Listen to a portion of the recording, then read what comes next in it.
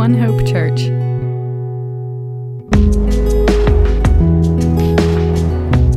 That we have, and so let's not take that for granted by any means. It's so easy to take things for granted, especially things that are good, and so we need to remember not to do that and to really focus in on the goodness of God and how wonderful the Lord is.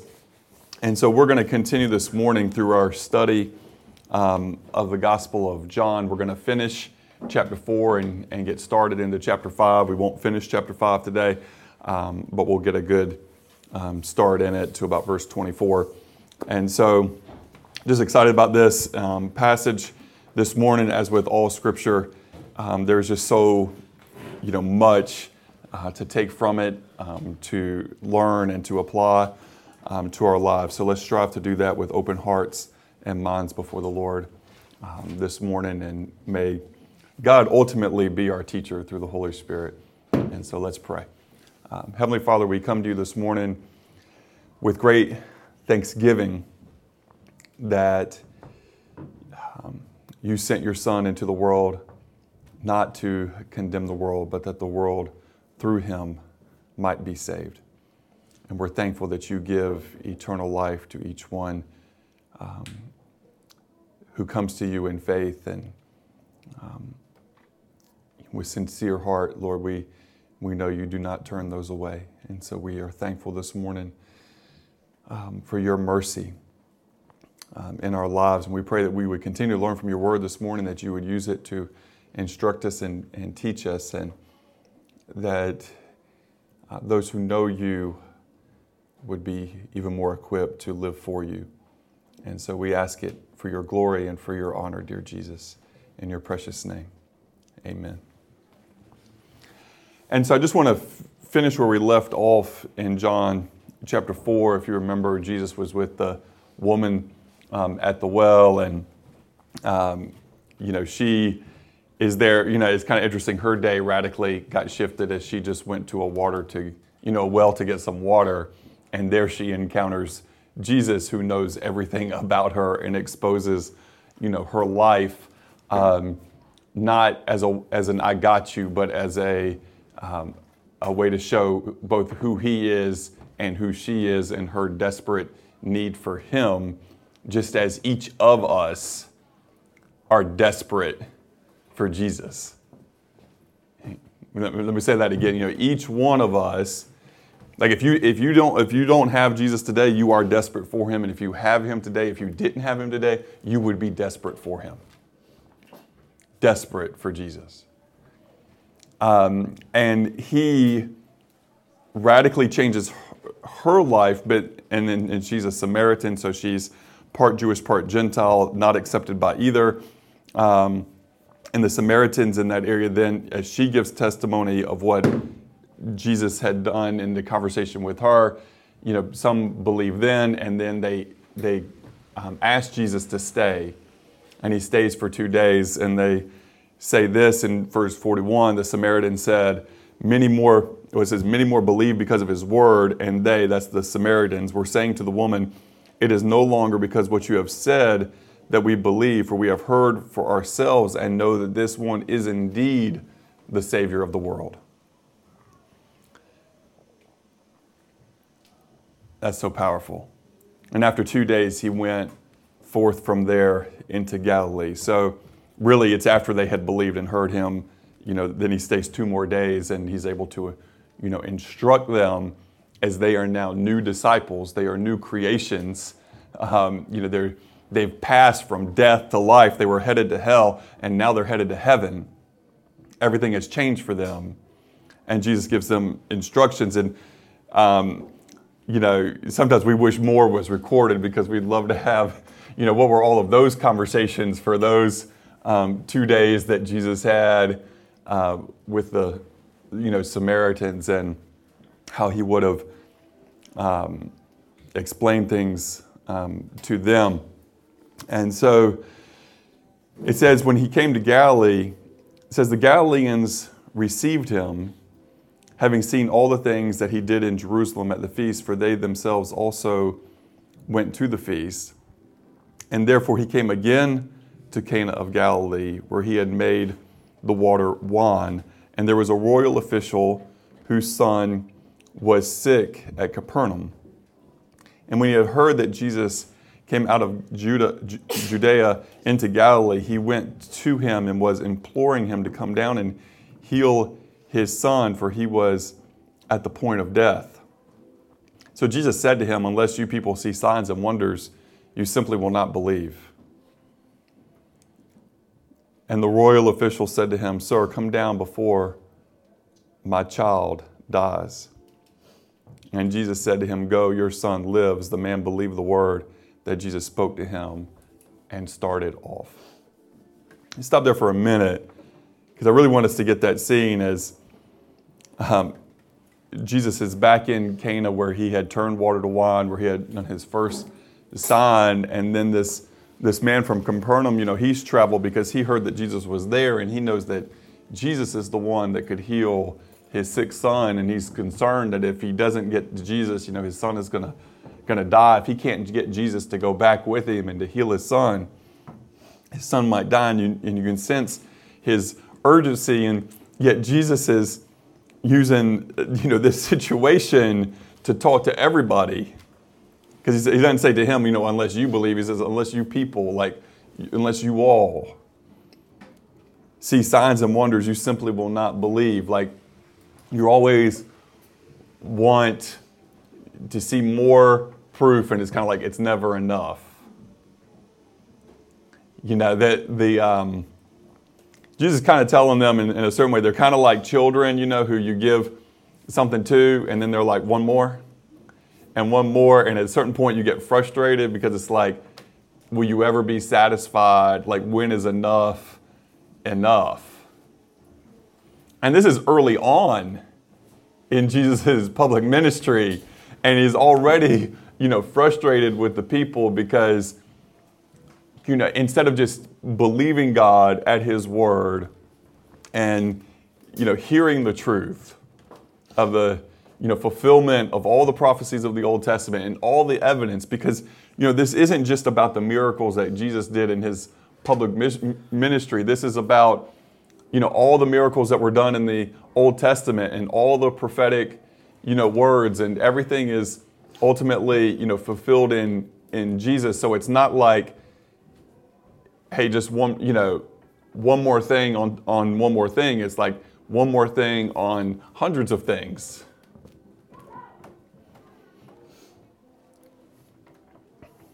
But this man is not in a position to argue, with Jesus.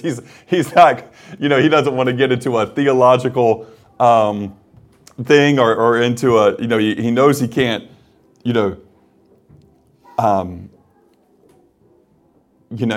doesn't have a case.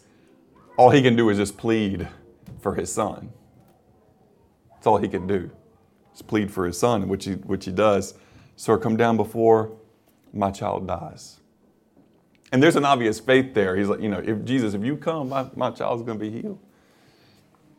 And Jesus said to him, Go, your son lives. And here's the evidence. The man believed the word that Jesus spoke to him and started off.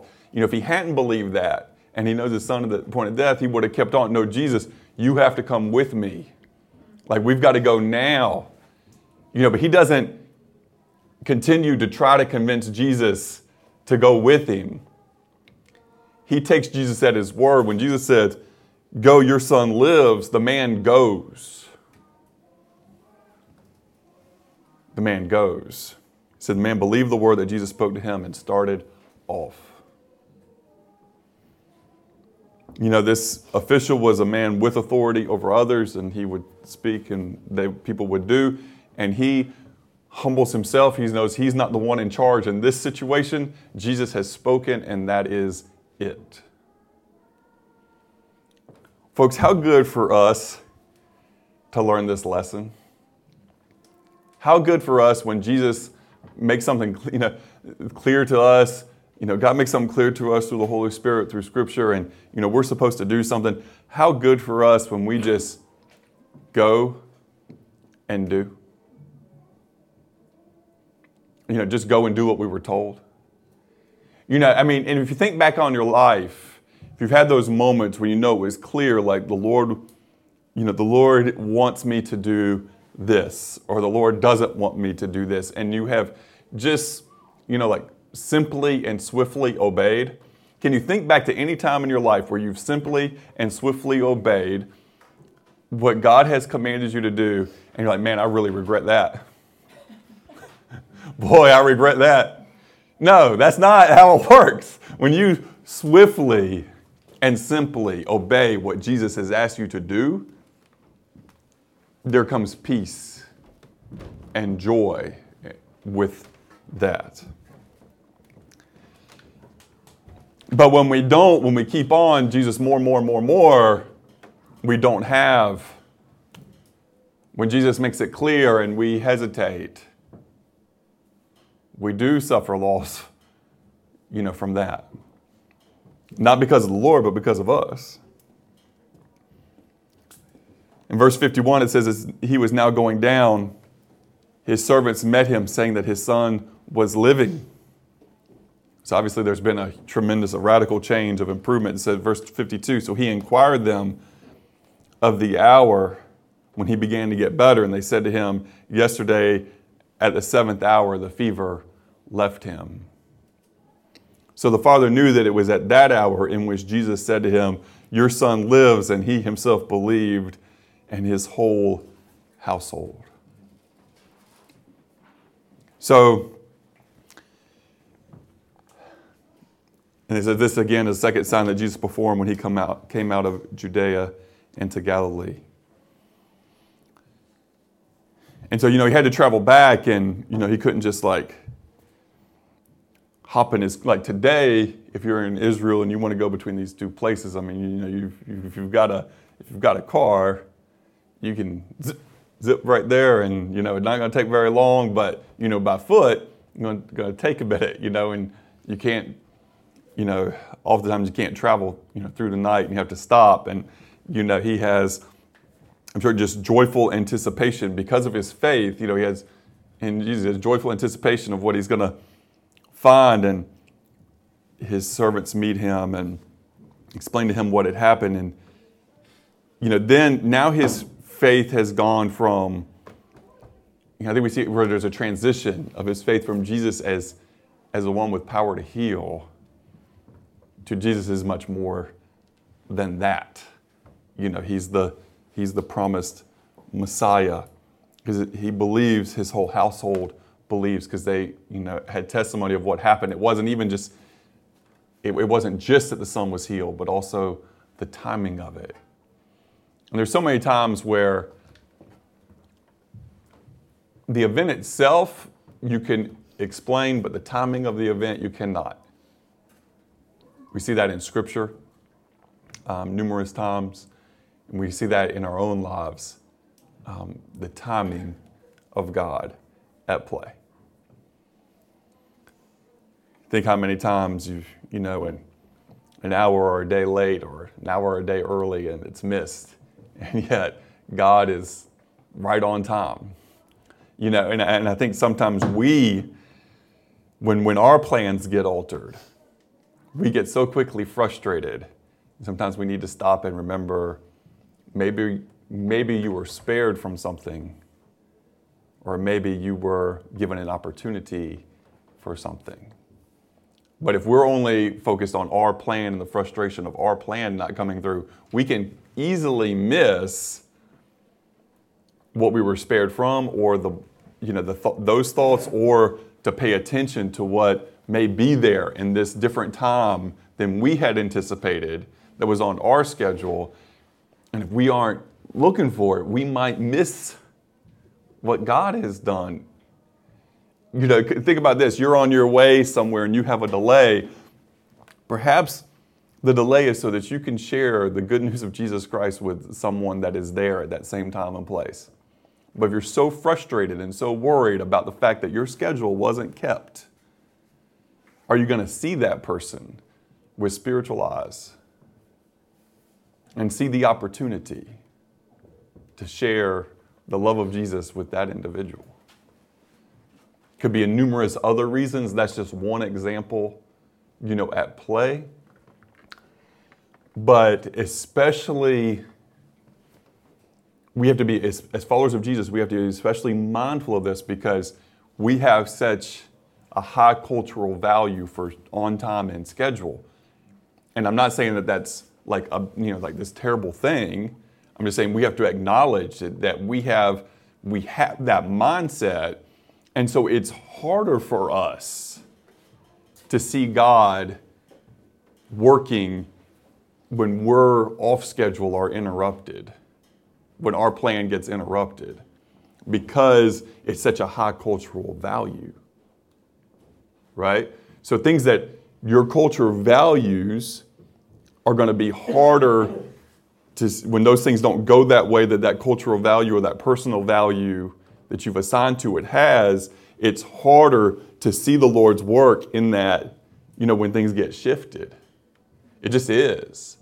And every culture is going to have its things. So I'm not like, take it how I'm giving it in that every single culture has the things that it values. And when God does something different in His economy, it can be difficult to get past your cultural thoughts or your personal, preference thoughts and see it through the viewpoint of God. And so we have to be mindful that we're all, that we're influenced by those things, and that's why we really need to have spiritual eyes to see and spiritual ears to hear. And we don't just rely on our cultural or our personal defaults. We all have a default. Right? We all have how we will normally operate. Every last one of us has how we will normally operate. Well, folks, for myself and for you, God doesn't have the same operating system. He's not obligated. God's not like, well, Chet really likes it this way. So we're just going to change everything to how he likes it. God doesn't do that. He doesn't do that. He seeks what's best for us,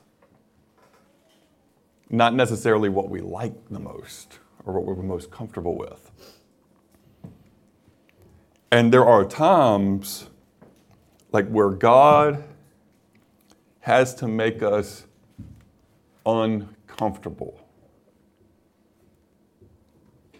if there's going to be progress. There's times where we just have to be uncomfortable if there's going to be progress. But what a beautiful story here, and this man believed in his whole household. And, ultimately, when we see here in chapter 4, and we're going to see it again here in chapter 5, when Jesus heals, it's for a purpose. And it's for a bigger spiritual purpose than just a physical healing. So, unfortunately, this in a lot of sectors has gotten missed. Like, yes, Jesus heals, and we believe, Jesus in a variety of ways still can and does heal today, but it's not, we miss it out if we think it's just about a physical healing. It's obviously not just about a physical healing, because guess what happens to every person in the scriptures that Jesus healed in the Gospels? They all eventually got sick again. They all died. Every last one of them. Now, they were given gift of more years, of more time, right? But even Lazarus, who Jesus raises from the dead, He's not walking in here today feeling like it's been great to be alive for about 2,000 years. No, he died again. It's temporary. There's a spiritual component, though, that's permanent.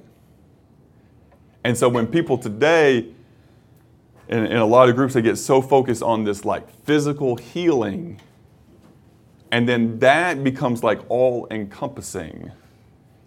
And then faith is based on like, whether or not people are being physically healed or not. It gets blown out of proportion and the focus gets altered to what the purpose of God is in it. Because let's look at John chapter 5 and we're going to see this. After these things, there was a feast of the Jews, and Jesus went up to Jerusalem. Now there is in Jerusalem by the sheep gate a pool, which is called in Hebrew Bethesda, having 5 porticos. That's archaeological, there's proof of that. In these lay a multitude of those who were sick, blind, lame, and withered, waiting for the moving of the waters. For an angel of the Lord went down at certain seasons into the pool and stirred up the water. Whoever then first, after the stirring up of the water, stepped in was made well from whatever disease with which he was afflicted. A man was there who had been ill for 38 years. It's longer than a lot of people in this room have been alive. When Jesus saw him lying there and knew that he had already been a long time in that condition, he said to him, "Do you wish to get well?" The sick man answered, "Sir, I have no man to put me into the pool when the water is stirred up, but while I am coming, another steps down before me." Jesus said to him, "Get up, pick up your pallet, and walk." Immediately the man became well and picked up his pallet and began to walk. Now it was the Sabbath on that day. So let's stop there for a minute and then we'll continue. But I want to go back to a couple things here.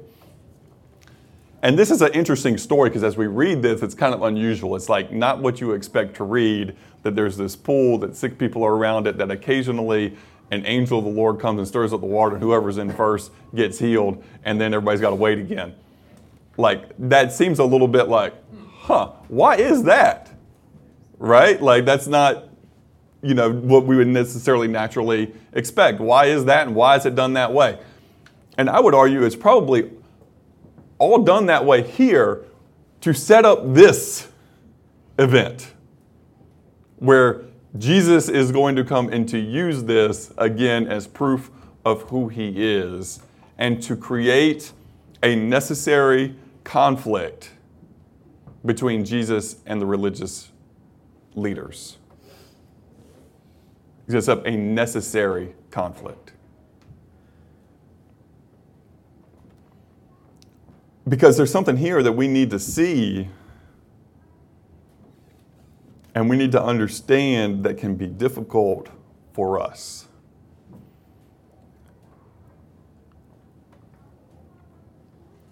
Jesus picks out this one man who had been sick a long time and couldn't get in. But what does it say? It said there was a multitude of those who were sick, blind, lamed, and withered. Could Jesus have healed every last one of them right there and then? Absolutely. With no doubt, Jesus could have done that. But instead, he picks one. Now, he had picked one who had been suffering for a very long time, but others were there suffering as well. Others had been there suffering as well. And we don't see anything about this man having any sort of unusual amount of faith. He doesn't initiate anything with Jesus. Jesus comes and initiates something with him and says, "Do you wish to be made well?" And then the man tells his story of yes, but here's what happens. There are probably a good number of other people there who could have told the same story because it's whoever gets there first, right? So there's how many other people have a similar story of getting beaten to the water because of their particular problem.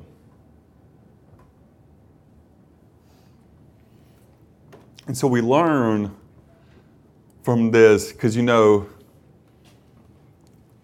I think some people, oftentimes will preach this false thing that, this person had cancer and they made it through and got out of it because, they had this faith, and this other person had cancer and they didn't get out of it.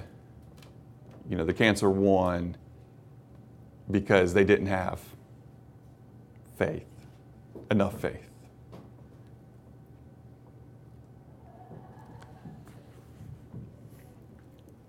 And that damages, that sort of wrong theology damages people and damages, the faith of people.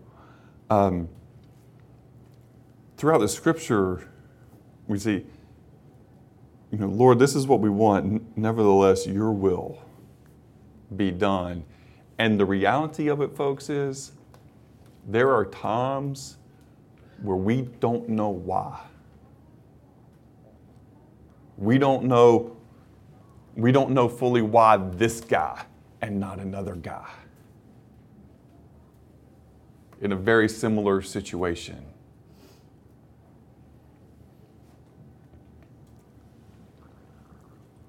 But Jesus is going to use this for his glory. And what I want us to consider this morning is that whatever you go through in life, it can be used for the glory of God, depending on your attitude and your approach. And like, God can still be glorified in it, even if we're not getting exactly the outcome that we would pick. Because we would all pick the healing, right? I mean, that's the outcome we would all want in every situation. But that's not the outcome we often get. Does God still receive glory? And the answer is, if our hearts are with him, then yes, he does receive glory and all of that. And in this, I want to be careful, and we'll talk about this a little bit more as we go on, but we don't want to minimize, we don't want to minimize suffering. Suffering is real and it's awful, and when you're going through it, it's painful, or someone else is going through it, it is painful, and we can't, we don't want to just kind of sweep that under the rug. But we also know that God's grace is sufficient for all things.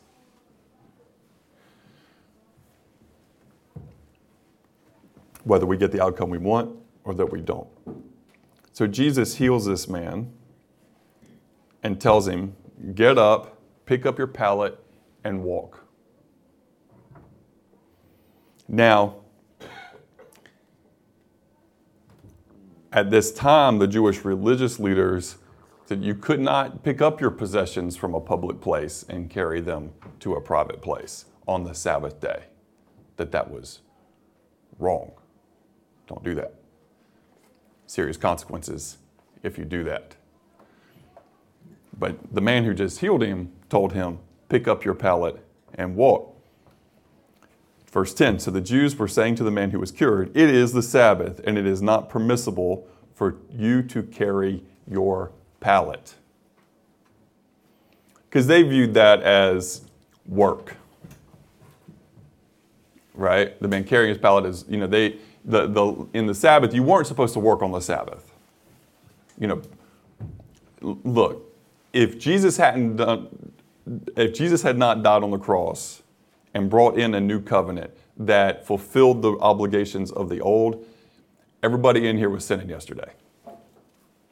Everybody in here did some types of work that you weren't supposed to be doing on the Sabbath day. It was not a day of just rest and worship and joy for you. It was other things.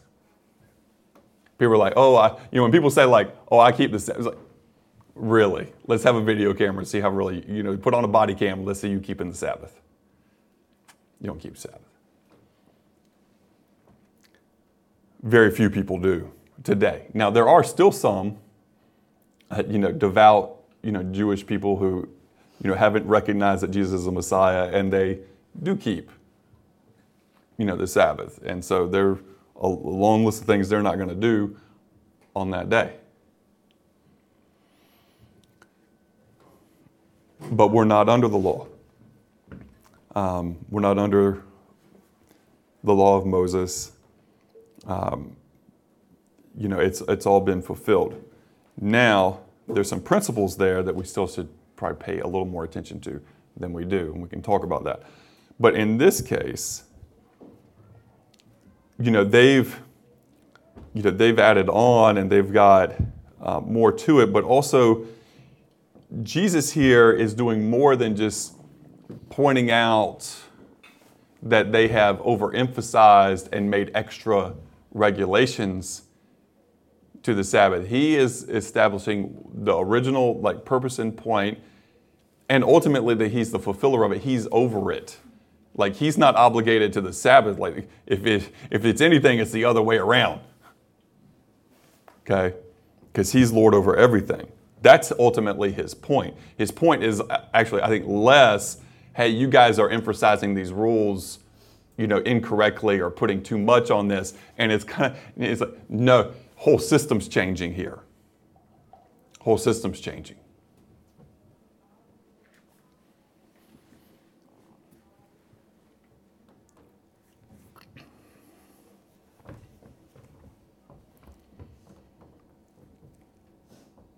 So they've confronted him, verse 11. The man who was healed says, but he answered them, he who made me well was the one who said to me, pick up your pallet and walk. He's like, he kind of knows he's in trouble. And he's like, but the one who actually, I was down there, I couldn't walk. He told me to pick up and walk, so I got up and walk. It wasn't me. It's the one that, had authority to heal me. He told me to do it. I guess he got authority to tell me to pick up my pallet and walk.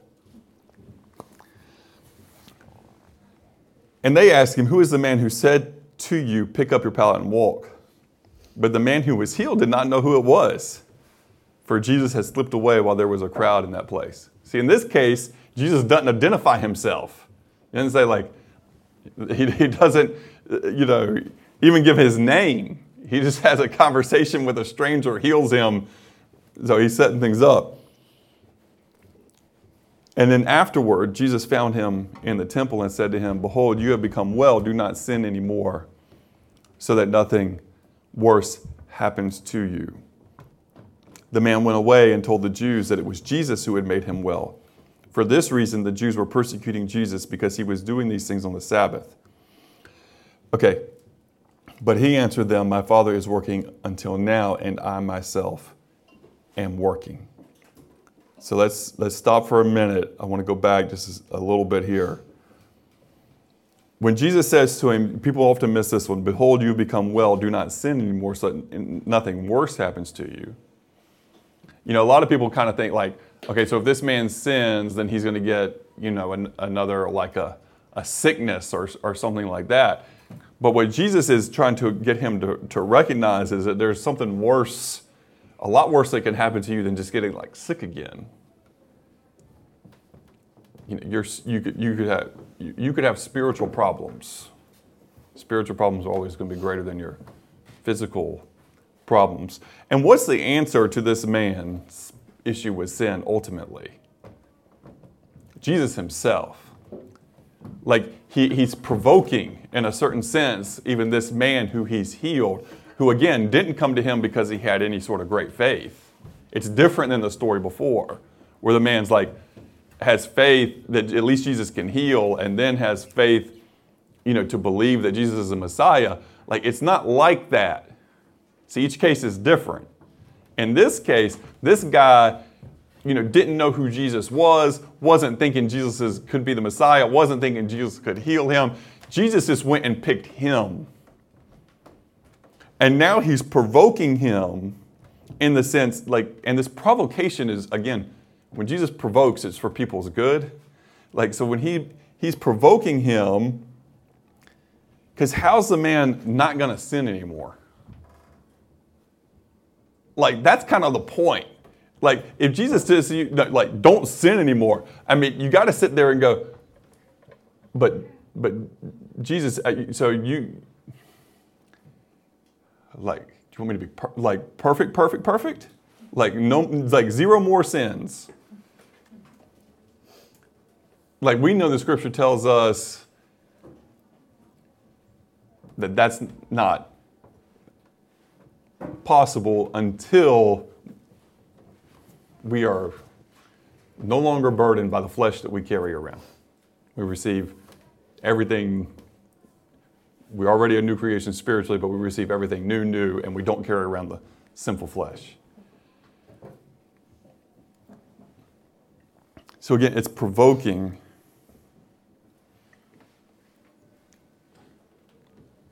Because this man ultimately needs Jesus. And again, in this story,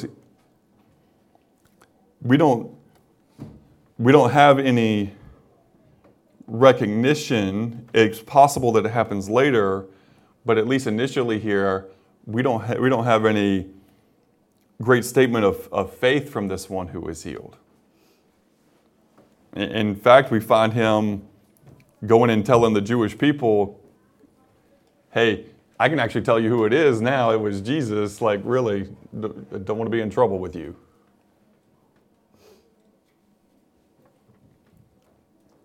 So just because Jesus heals him doesn't mean that ultimately he's okay spiritually, like for then and forever.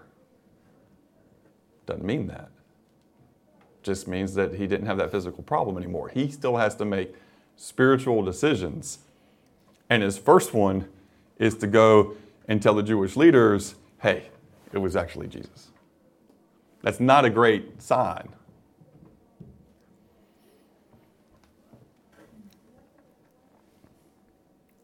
So they come after Jesus, and he answers them, my Father is working until now, and I myself am working.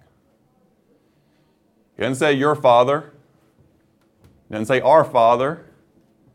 It says, my Father is working until now, and I myself am working. For this reason, therefore, the Jews were seeking all the more to kill him, because he not only was breaking the Sabbath, but also was calling God his own Father, making himself equal with God. Like, the Jewish people understood the claim. Jewish leaders understood the claim, and for this reason they sought to kill him. Because to them, this was blasphemy. And we need to recognize that the worst thing a person could do is not to be God and claim to be God. Like, that's about as bad as it gets. You know, for a mere mortal, a mere human being to make the claim, like, I'm not just a human, I'm actually deity. I am God or a God or anything like that is about as bad as it gets. To refer to someone who isn't God in deified terms is also really bad. Like, when we say, like, folks, like, it's serious. Like, when we say Jesus is God, we are either stating the greatest truth ever or the greatest blasphemy, like as great a blasphemy as you can make. Like, y'all get that? Like, it's one or the other on that. If he is, you're speaking the greatest truth. If he's not, you're telling this tremendous lie.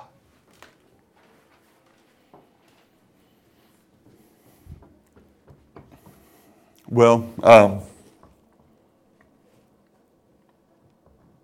not to get too much into it, when I was in university, went to a small university in North Carolina, and we had, the Dalai Lama comes in and speaks, and I remember sitting there in this small, a room that's, well, probably about as big as this, in the area that we were in terms of some students. It was kind of crowded, students and some faculty, some high-ranking U.S. officials, and the Dalai Lama.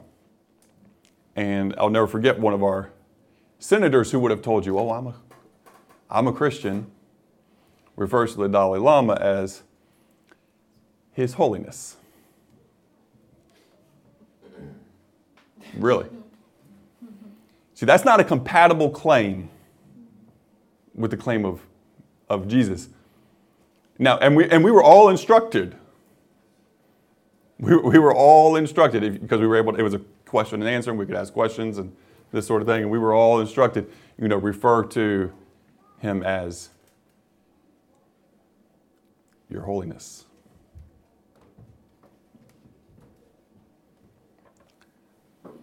No. Not going to do it. Can't do it, won't do it. I mean, could do it, terrible sin, not going to do it. Not going to do it. Say, sir, can be respectful, but I'm not going to ascribe to you deity if you're not. See, it's not compatible. You see, Jesus can't be our holiness and the Dalai Lama. Like, is one or the other. You got to make choices in life. You got to make real choices, real decisions. And so, I really, with that, and it was interesting.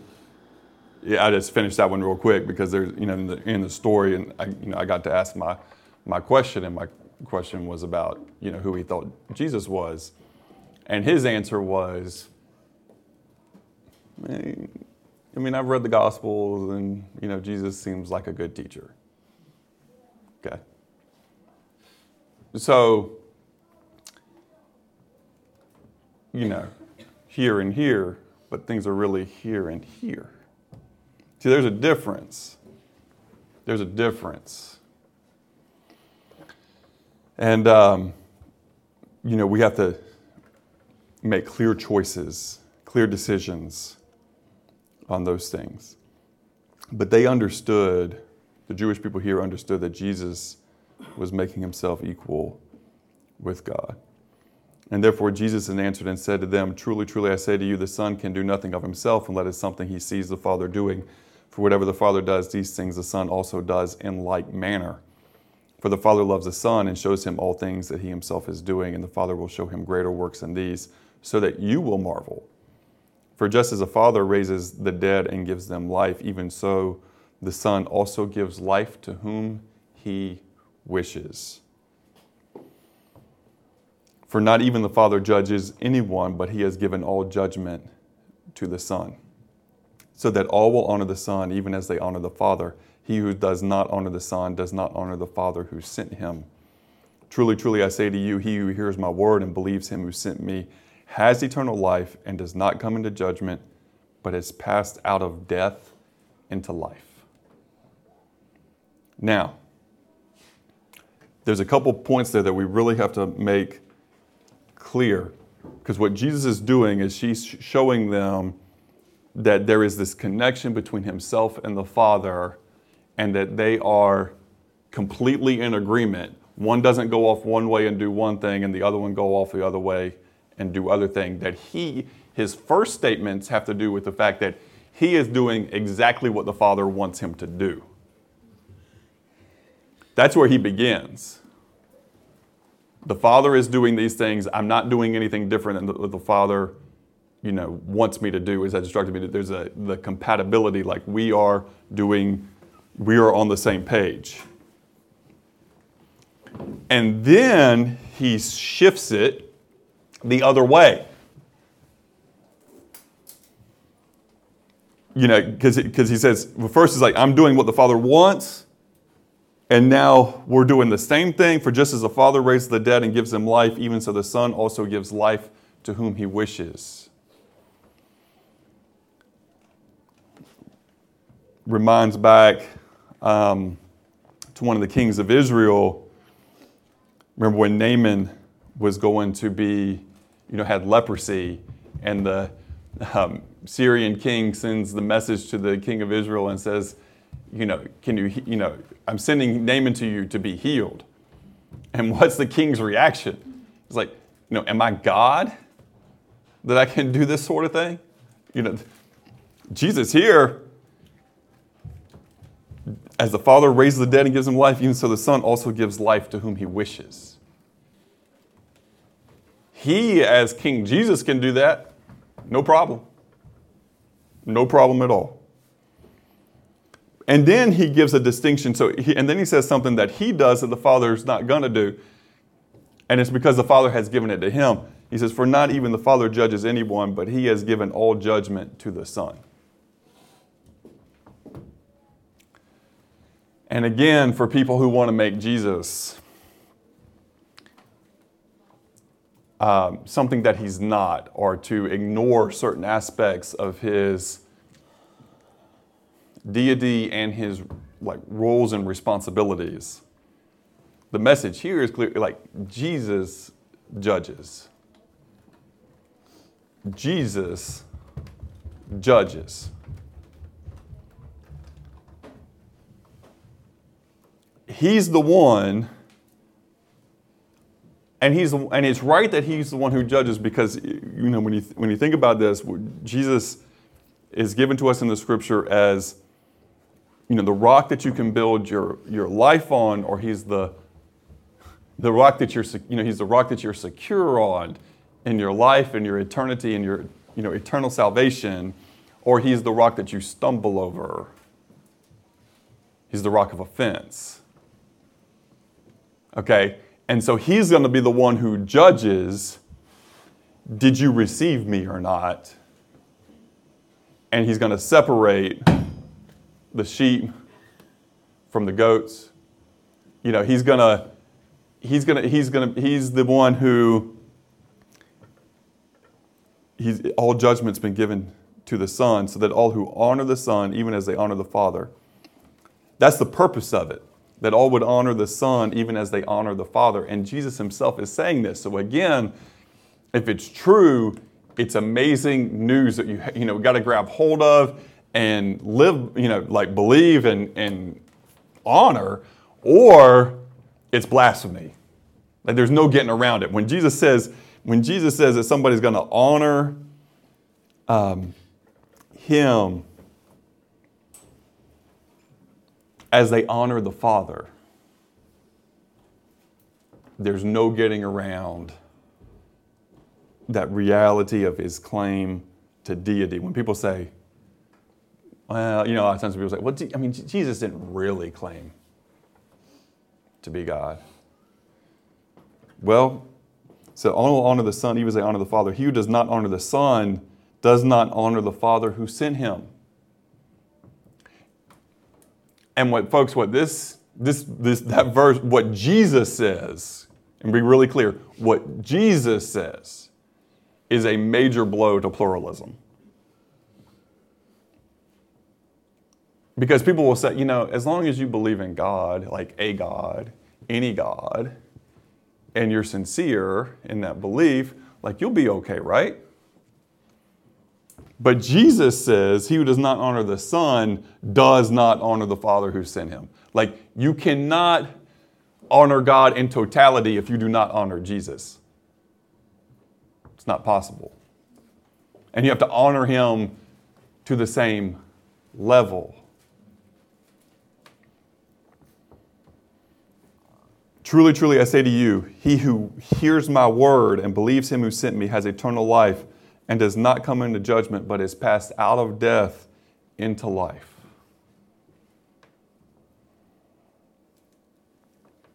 And if there's anything that's clear throughout the entire book of John, from chapter 1 to 21, the whole book, is that God so loved the world that he gave his only begotten Son, that whosoever believes in him shall not perish, but has everlasting life. That's the heartbeat of the book. And if you read the end of the book with Thomas, these things, and after that story, Thomas says, these things are written that you might believe. Right? These things are written that you might believe. That you would have life in his name. Go back again to John 3. For God did not send his Son into the world to condemn the world, but that the world through him might be saved. But then it says, and this is condemnation. What's the condemnation? Let me back a little bit before that. 18 is, he who believes is not condemned, but he who does not believe is condemned already. Why? Because he has not believed in the name of the begotten Son of God. All comes back to Jesus. It all always comes back to Jesus. So the reality is, people in this world are on a trajectory up without Jesus, and it's toward an eternal separation from God. Like, that's where people are headed. And unless they have an encounter with Jesus, that's the road they continue on. And the scripture even tells us that in former times, God, overlooked man's ignorance, but now commands everyone everywhere to repent. So, here in the last, especially, month or so,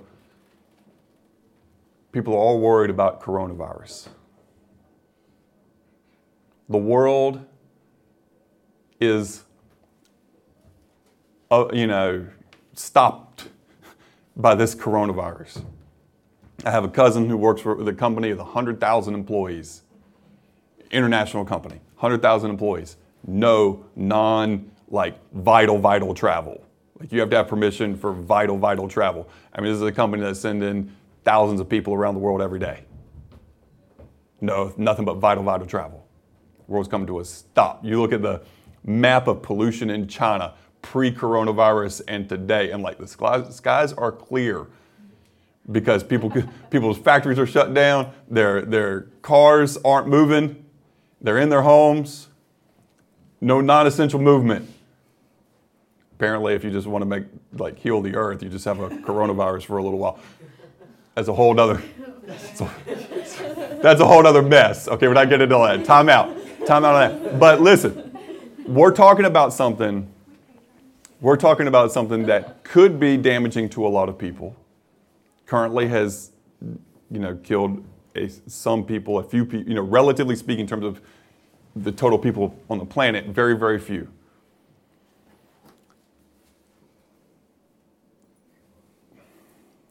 And I'm not talking about the world, folks, but what if the church took sin just like a small percentage as seriously as the world is taking the coronavirus right now? Because, got coronavirus, and so every government, every place, everybody is we got to do something. We got to have preparations. We've got to send these doctors, these places, these scientists. You work on this thing, we'll work on this thing. Everybody's at work. And I'm not saying they shouldn't be. Don't misunderstand my point. My point is, that's for the coronavirus. And followers of Jesus need to remember, when we look at the world, there's a deadly disease called sin that isn't just killing physical bodies, but causes eternal separation from God, forever and ever. And that's a forever thing. And there are a whole lot more people dying every day without Jesus than probably that this, even a worst case scenario, that this coronavirus is going to get to. So people freaked out. If you're a follower of Jesus this morning, don't be up, again, pay attention, and we all need to take reasonable precautions, and you should wash your hands anyway, no matter what, all of that sort of stuff. All that sort of stuff, right? But what about on the spiritual side?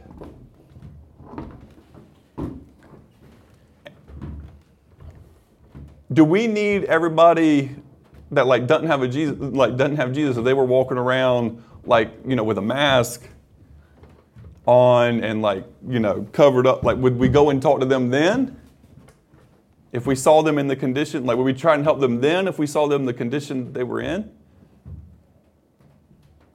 We're just walking past people every day headed to hell.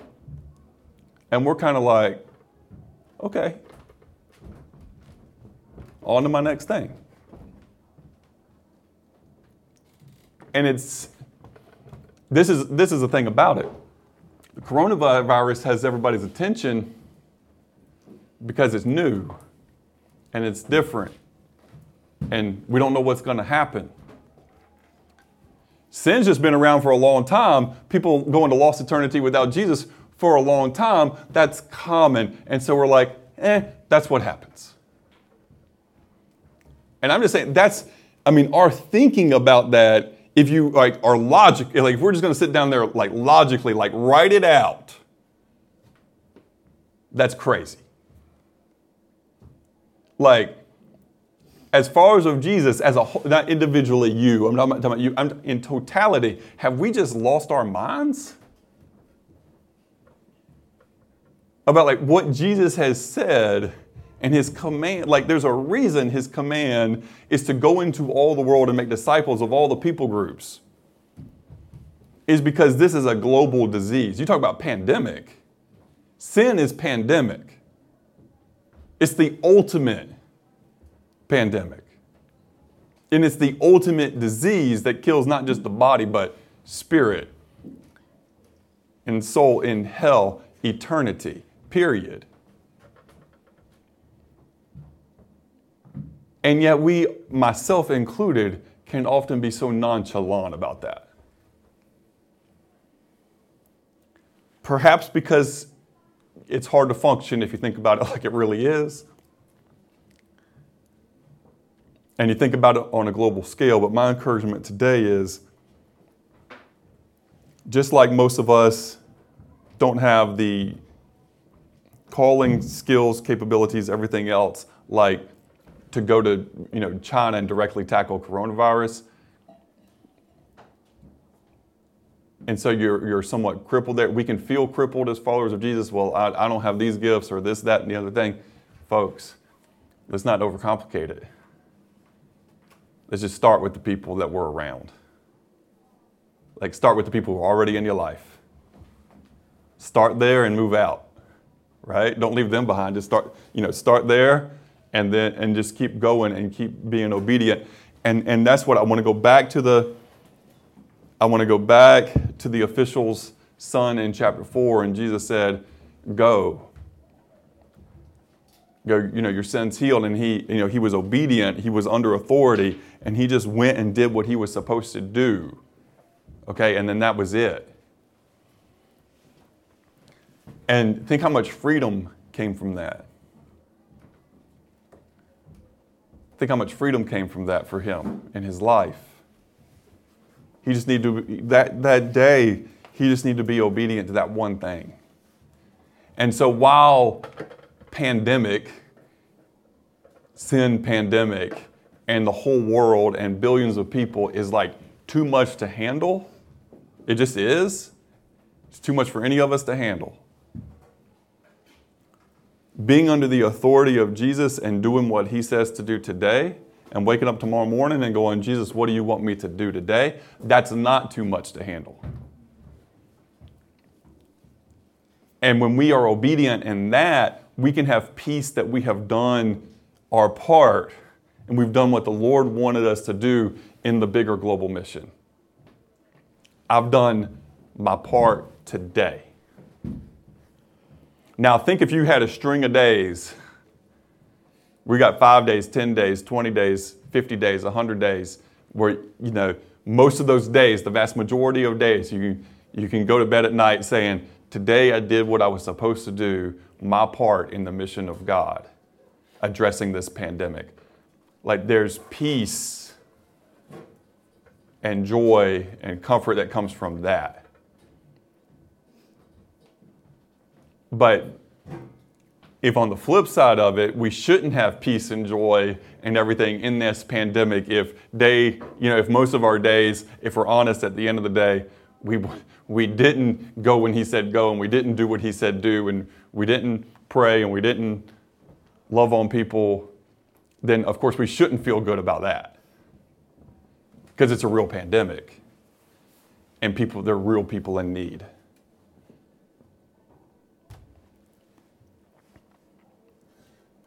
So in the heaviness of that, my encouragement is don't be crippled, just be obedient to what we have to do today. And tomorrow, be obedient to what I have to do tomorrow.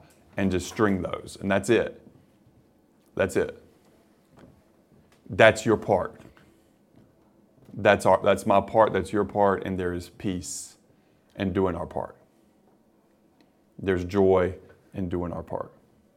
Okay? But we need to understand God in all of it. And I just encourage you, if,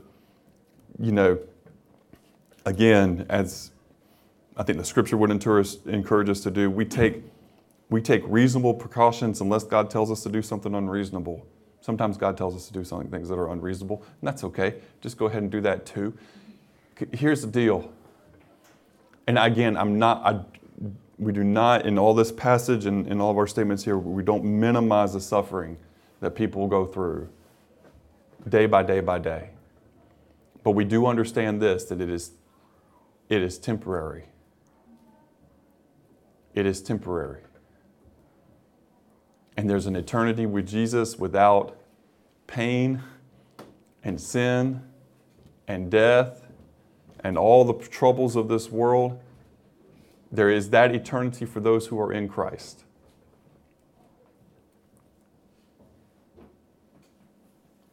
Anything here, there are heavy blows. Thank God they're temporary. And peace and joy are permanent. But even in the midst of those heavy blows, we have one basic call, and that's simply to obey. The scripture is clear on that from the very beginning in Genesis all the way to the end. Simple obedience. It's what God desires from His people. That's it. Simple obedience. Simple obedience. Let's pray. Heavenly Father, we are thankful that whatever is happening in our world, Lord, you are God. And that we have our hope and our trust in you. And that ultimately our hope is beyond the things of this world. And they're in your kingdom. And so help us to lay up our treasures there and to have our hearts there so that we will live accordingly here and now. We ask it in your name, Jesus. And Jesus, we remember you this morning as the one who gives life and eternal life, and that it is found in faith in you because of what you did at the cross and how you changed everything through your death and resurrection. And as we take the bread and the cup this morning, we give you thanks and we proclaim that you are God. You are Savior and you are King, and we praise your holy name this morning. In your precious name, Jesus, we pray. Amen.